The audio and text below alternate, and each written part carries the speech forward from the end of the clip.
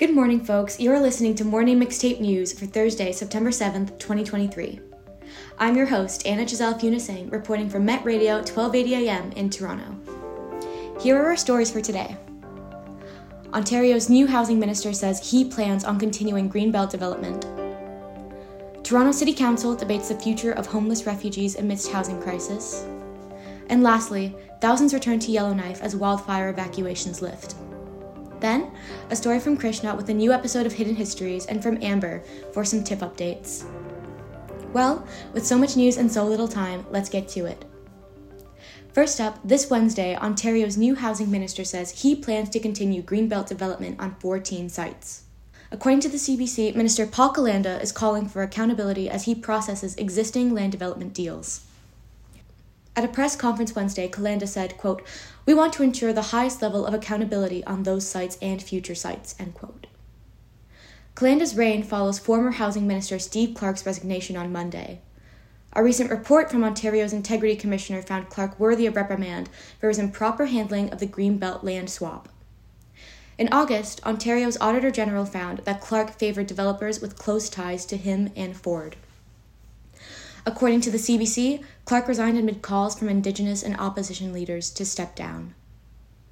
Despite Clark's mishandling, there is no plan to stop development. The PC government says greenbelt development is crucial to them meeting their goal of creating 1.5 million homes in the next decade.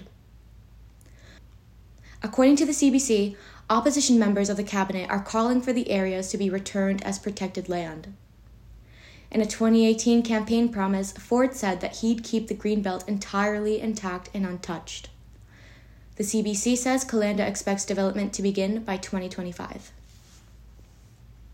Next up, in Toronto, Mayor Chow says she expects refugees to make up for half of the city's homeless population by the end of the year. According to Global News, Olivia Chow called for federal funding and a special meeting of Toronto City Council this Wednesday. The meeting debated the city's financial future amidst a housing crisis. Chow emphasized that the city's lack of financial resources will further the strain felt by homeless refugees for whom there is little support. The mayor said that the number of Toronto's refugee claimants rose to 3,300 in 2023. She said it could easily rise to 4,500 by the end of the year.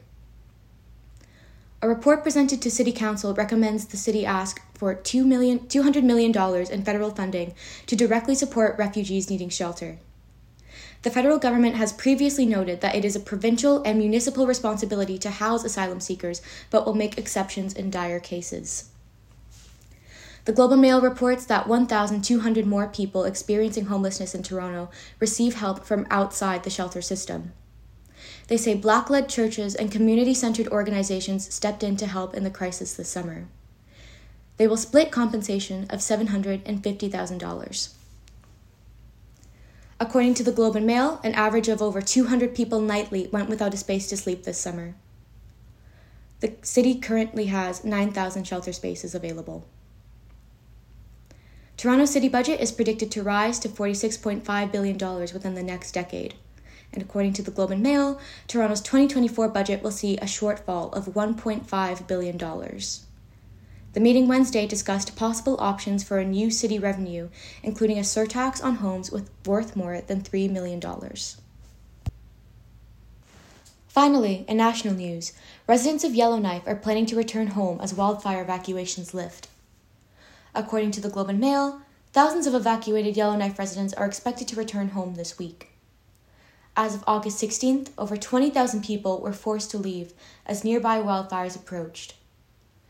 The fire that threatened the area is now considered under control. The Emergency Management Organization says they expect over 2,000 people to return via air this week alone. The Globe and Mail reports that while some affected by fires are returning, thousands others from Hay River and Fort Smith areas will remain displaced. Well, that's it for me today. Here's Krishna with some Hidden Histories. Good morning. I'm Krishna Prasad, and welcome to this week's Hidden Histories segment, where I talk about the little-known stories behind our everyday world. It's that time again, when schools reopen, and so do the Walmart back-to-school aisles, fresh with notebooks, planners, and stationery aplenty. The tradition of back-to-school shopping, however, has a surprising amount of history behind it. So, to celebrate this upcoming school year, let's talk about the stories behind some of our back-to-school staples. Take backpacks, for example. Originally, children would carry leather satchels or book straps that looked a lot like modern-day messenger bags to carry their stuff in. The predecessor to backpacks in general was made in the 1920s when Lloyd Nelson patented a design after an Alaskan hiking trip, inspired by Inuit sealskin and wood designs. But according to Time magazine, the first backpack resembling our modern one was invented by outdoor living brand Jerry Outdoors for outdoor activities like hiking or camping. This particular version wouldn't catch on amongst the student population, but JanSport's subsequent version, a nylon lightweight backpack, absolutely would. Though initially marketed to student hikers, students began to realize it made for a much more comfortable alternative to just lugging their books around by hand or strap. And it's this backpack that evolved into the one we all know and love today. The early 20th century also saw an uptick in women attending colleges and universities, which meant great change for the fashion industry as well as academia. According to JSTOR Daily, department stores embraced the new demographic, and in the 1930s, they invented college shops, seasonal pop-ups that offered clothing designed for and by college students. This new style was way more casual and designed so you could mix and match combinations. The trend blended skirts and shorts and other feminine aesthetics with masculine aesthetic sweaters and sportswear, which the older generation did not appreciate, calling this new style sloppy and unkempt. This sentiment was shared by the more conservative clothing manufacturers and executives, who tried to push more formal, old-school styles towards the women. Styles that they promptly kicked to the curb in favor of more casual outfits. The stores took this as a challenge, though, and leaned into a whole bunch of gimmicks, from milk bars to all college student staff, to bring customers back, but they simply weren't having it.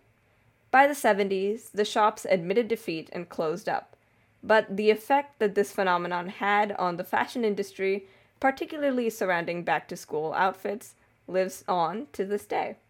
That's all for this week's Hidden Histories. I'm Krishna Prasad, reporting from Met Radio, 1280 AM, Toronto, and thanks for listening. Well, that's it for me today.